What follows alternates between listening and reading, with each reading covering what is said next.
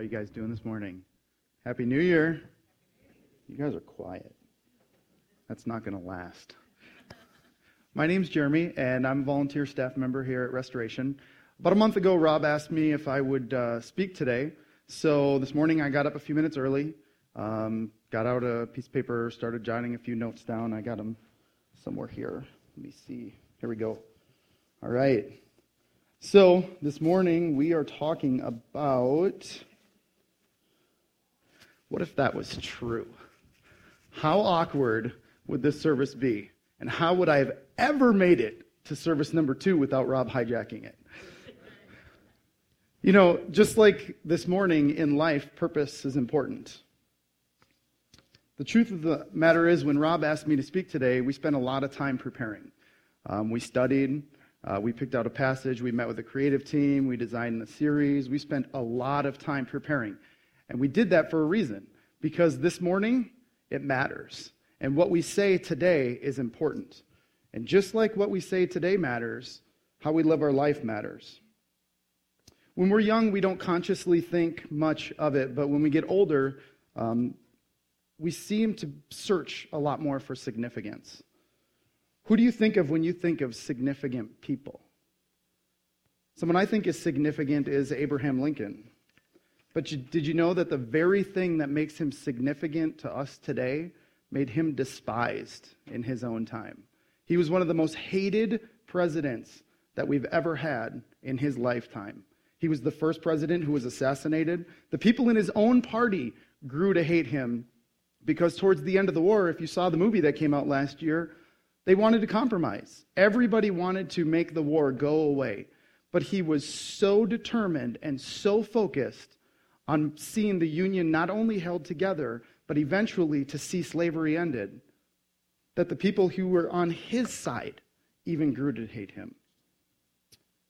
I found a profound quote from Joe Wheeler, who wrote a book about Abraham Lincoln, and he says, when Lincoln was asked if God was on the Union side, Lincoln's unvarying response was that what was really important was whether or not they were on God's side. When I think of significant athletes, I think of Michael Phelps. Now, a few years back, it came out that he eats 12,000 calories a day. I eat like 1,800.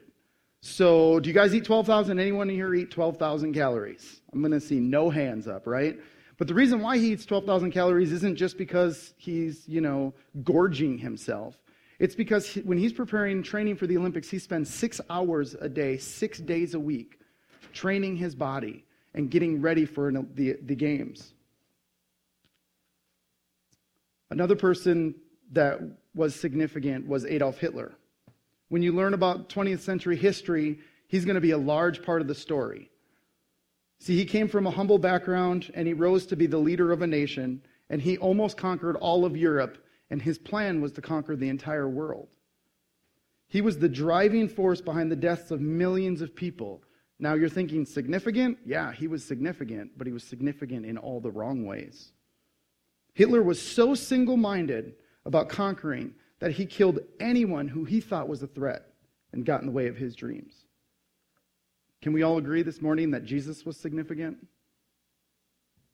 Yet he never went more than a few miles from his home. His impact in his lifetime was pretty regional. And eventually, though, it spread to all the world.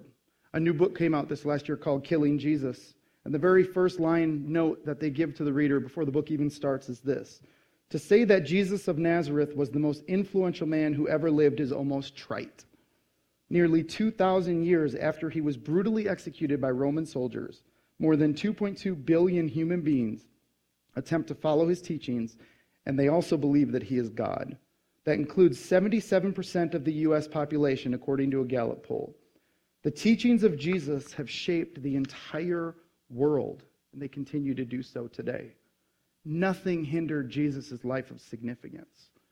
But is that true for you or I? I think many of us struggle to live a life of significance. So today we're starting a series called On Purpose, like Rob said, where we're looking at the idea of living a life of significance. Now, we've laid out 5 weeks, and it's going to be awesome. So you guys have to come back because today's just the introduction of it, right? My mother-in-law's laughing. So today I want to begin with this thought that significance begins with living a life on purpose. Now, would you guys agree with that? Yes? I was so scared that someone was going to be like, nope, really loud, but no one did. Good job. All right. So we think living a life of purpose means having a dream. But I don't think that that's the only thing it means. How many of you have known someone who had a dream, but they never achieved it? Hands up. You guys participate. Come on. All right, cool. Dreams have to be lived out with purpose, but living with purpose is difficult. Some people think that living on purpose is difficult because we don't know how to do it. So I did what any great educated man would do. I went to Google and I typed in living on purpose. I got 289 million pages of results. So after about 4 or 5 pages, I got super bored and I decided to stop because I realized one thing. They all were pretty much the same. So whether you want a 3-step or a 6-step or a 9-step to learn and achieve your purpose, there's going to be a website, there's going to be a book, and there's going to be a guru who's willing to help you. Or better yet, they're willing to sell you on how to do it. We don't lack for different resources that are willing to sell us on their way to discover and live out our purpose. So what do we lack? Why don't we experience the significance that we desire? For most of us, it's a matter of getting lost along the way. We get distracted by different things in life. But it is possible to live a life of significance, and the Bible actually tells us how, or actually gives us, talks about the problem and the solution. So if you've not spent much time in church, I'm going to explain this to you real quick. The Bible is made up of 2 parts, the Old Testament, the New Testament. The New Testament is a collection of letters that were written by a bunch of different people who all either walked with Jesus when he was alive or were really close with someone who did. The particular letter that we're reading from today was written by the Apostle Paul, and it was written to a church in Corinth. Now, we call it 1 Corinthians. Can you get why? It's pretty easy. I bet you never guess what we call the second letter written to Corinth. Any guesses? All right. So when you're thinking of Corinth, think of this, okay? This city was huge, especially by its day standards. There were 600,000 people living in Corinth. Now, that's big for us, but back then, that was massive. Just like our cities today, there were most of the elite gathered there. And man, this city was ridiculous. They had so many issues with morality, things that you and I couldn't even dream of. Okay, you have to think of Sin City or Vegas on steroids. This place was jacked up.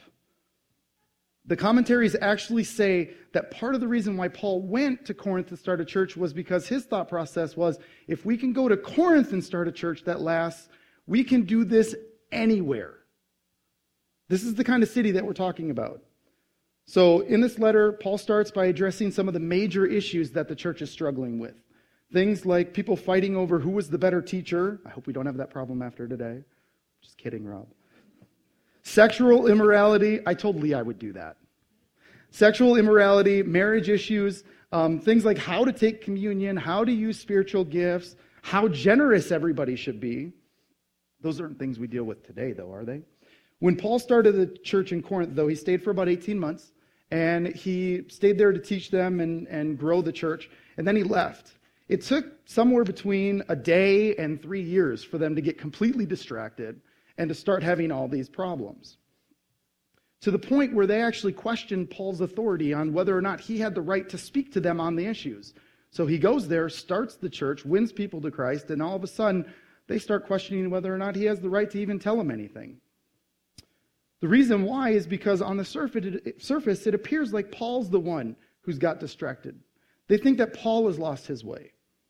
Paul was so focused on one thing that to those who didn't have the same level of intensity, it looked like Paul wasn't focused on anything. And we're going to see that in a minute. So they started questioning him. The truth of the matter was that Paul was so focused on the good news of Jesus that nothing else would be allowed to get in his way. None of the issues that he faced, and he faced some significant issues, were going to distract him from his purpose. So this letter written by Paul to Corinth, a few years after he left, just so you know, they break it into chapters and verses, but when you're reading it, don't think chapter, verse, think letter. When you write a letter to someone, Paul didn't sit down and write chapter 1, verse 1, and then write a thought, and then 2, write a thought. He wrote the whole thing. Okay? So we're going to pick it up in 1 Corinthians 9, 19 through 23. It'll be up on the screen behind me. Paul says, even though I am a free man with no master, I have become a slave to all people to bring many to Christ. When I was with the Jews, I lived like a Jew to bring the Jews to Christ. When I was with those who follow the Jewish law, I too lived under that law. Even though I am not subject to the law, I did this so I could bring to Christ those who are under the law. When I am with the Gentiles who do not follow the Jewish law, I too live apart from that law so I can bring them to Christ. But I do not ignore the law of God. I obey the law of Christ. When I am with those who are weak, I share their weakness. For I want to bring the weak to Christ. Yes, I try to find common ground with everyone, doing everything I can to save some. I do everything to spread the good news and share in its blessing. We're getting a glimpse of Paul's purpose here. He's telling us that nothing will stand in the way of it. Even though it's 2,000 years later, I think that we can apply that to us today. Think about the things that we deal with in life, the real life things. Maybe it's a health issue, maybe it's finances, maybe it's a relationship, maybe you have a teenager like I do. And if you have a teenager, I don't need to say anything more. Maybe it's a job struggle, maybe it's an insecurity, maybe all these are real life things that we have to face. And no matter what they are, Paul is saying this. Paul's saying they're insignificant when compared to living and sharing the good news of Jesus. No matter what we face in life, it pales in comparison to the hope that we find in Jesus and others finding it through us. Now that's really strong. It was actually really offensive when we were planning this, we were going through this, reading and studying it, and one of us made that statement, and I went, oh my gosh, I do not want to get up in front of a room full of people twice in one day and say that, especially when it's my first time here. When someone says that everything that you're dealing with is insignificant compared to this, that could really sting. But the honest fact is that if I felt that way, that was actually the reason why I have to say it, because it's exactly what Paul's saying. So let's keep reading in verse 24. Paul says, don't you realize that in a race, everyone runs, but only one person gets the prize? So run to win. Just like Michael Phelps or any other athlete in training, you train so you can compete, and you compete so you can win. To even make it into the Olympics, it takes commitment, it takes focus, dedication, and sacrifice. This isn't junior high. You don't walk into gym class and beat all the other kids because you are fast. Everyone's fast. So if you want to win, you have to work even harder to make it happen.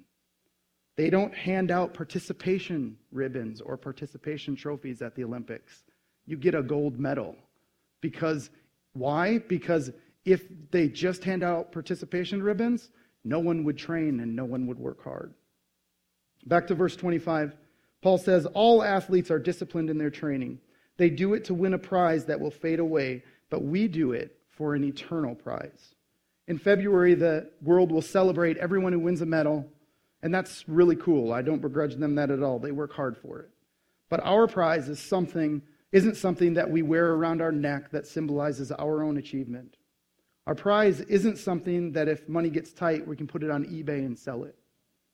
What Paul is saying is that our prize is so much more important. Our prize is significant. And the most important thing is our prize is eternal. What's your prize? Do you have the right prize? Another Olympian who has a unique story is Matt Emmons. I don't know if you've ever heard of him. In 2004 at the Athens game, he was competing. He competes in several events, but this one in particular was the 50-meter three-position shooting competition. He was down to his last shot. He was the last competitor. All he had to do was score a 7.2, and his lowest score to that point was a 9.3. It was pretty much a done deal. He was going to win the gold. So Matt calmly lined up his shot. He held his breath. He squeezed the trigger. Bullseye. He nailed it. He had just won a gold medal. A few seconds passed and confusion set in, but there was a problem. Matt had shot the wrong target. It's called a crossfire, and it's extremely rare. But because of Matt's rare mistake, he dropped all the way out of the medals down to 8th place. I think there's a picture behind me. He's being consoled, and the interesting thing is this was another competitor consoling him, and they got married 2 years later. I thought that was kind of interesting. Have you ever sat with someone at the end of their life who realizes they spent their entire life aiming at the wrong target? Their eyes are filled with grief. They stare right past you, wishing that they could go back in time and just change something. But they know that they can't, and they just sit there realizing that their targets weren't worth it. As we start this new year, we should all ask ourselves, are we aiming at the right targets? Because our prize is more than just a medal, a wreath, or a possession. Our prize is eternal. Our prize is our loved ones. Our prize is our neighbor or our coworker, our mother or our father, our son or our daughter who's not following Jesus. Our prize is Jesus and helping other people find him, and that lasts forever. So Paul continues in 26. So I run with purpose in every step. I am not just shadowboxing. I discipline my body like an athlete, training it to do what it should. Otherwise, I fear that after preaching to others, I myself might be disqualified. Paul's told us the reason why he does all these things and the reason why he trains his body like an athlete. It's because his prize lasts forever. And because he has this holy fear that if he doesn't train his body like an athlete, if he doesn't prepare himself, that he's going to teach people and yet he's going to fail and people are going to get hurt. Paul knows what it's like to be disqualified. If you don't know much about him, before Jesus found him, before he found Christ, he was actually rounding up, arresting, and executing Christians. His name was feared by every Christian. But God found him and transformed his life. He went from being more like Hitler to being more like Jesus. If you're here and you're not proud of your past, or if you have no focus and you're chasing the wrong targets, I can assure you that there's hope for you. If Paul can be changed, any of us can. I've been changed, and so can you. What Paul's reminding the church at Corinth and saying to us is that life is filled with distractions, and they're real, and they're hard. But if we want to have a life lived on purpose, then we have to be willing to set those distractions aside and focus intently on what's more important.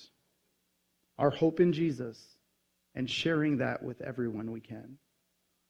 So let me ask us all this question. Where have we gotten distracted? In what ways have we missed the target? I know a lot of people who aren't Christians. I work at Applebee's, and pretty much they think if you're a Christian, you're boring. I mean, you wake up in the morning and pray every day for hours, right? And then you read your Bible, and then you dress bad, and then all you do is talk about God ever, right? Isn't that all of us? I know it's me, right? Or maybe you are a Christian and you think that following Christ and dedicating your life to win others is going to be boring. Well, if you think that that's true, then maybe go read the book of Acts. Or you're welcome to come ask me, because I can tell you one thing. My life has been the exact opposite of boring since I've been following Christ. Maybe we think that if we choose to follow Jesus and share in his good news, it means giving up who we are. Yes and no. God is not going to switch your personality or make you give up your dreams. He may change them, but they're still going to be your dreams. He's not going to force you to become a bad dresser or be boring. But when living and sharing the good news of Jesus comes above everything else, God will transform you. And you won't just become you won't become a different person. You'll become the best version of you that you possibly can be. Now, I can't promise you that it's going to be easy, because I can promise you pretty much it's not going to. It's going to be hard. But what I can promise you is that whoever you are, wherever you are, if you choose to say yes to Jesus, you will gain significance. Paul did. Lots of people that we read about in history did. And you can be significant too. Let's pray. Father, we're so grateful for the chance that we have to come together to learn about you, to learn about what you've taught us through your word, to be in relationship with each other. God, I just ask that as we're going about our week, Father, that you would help each one of us to see the target that you have for us clearly. That you would help us to stay focused, to stay dedicated, and to stay on task for you. In Jesus' name, amen.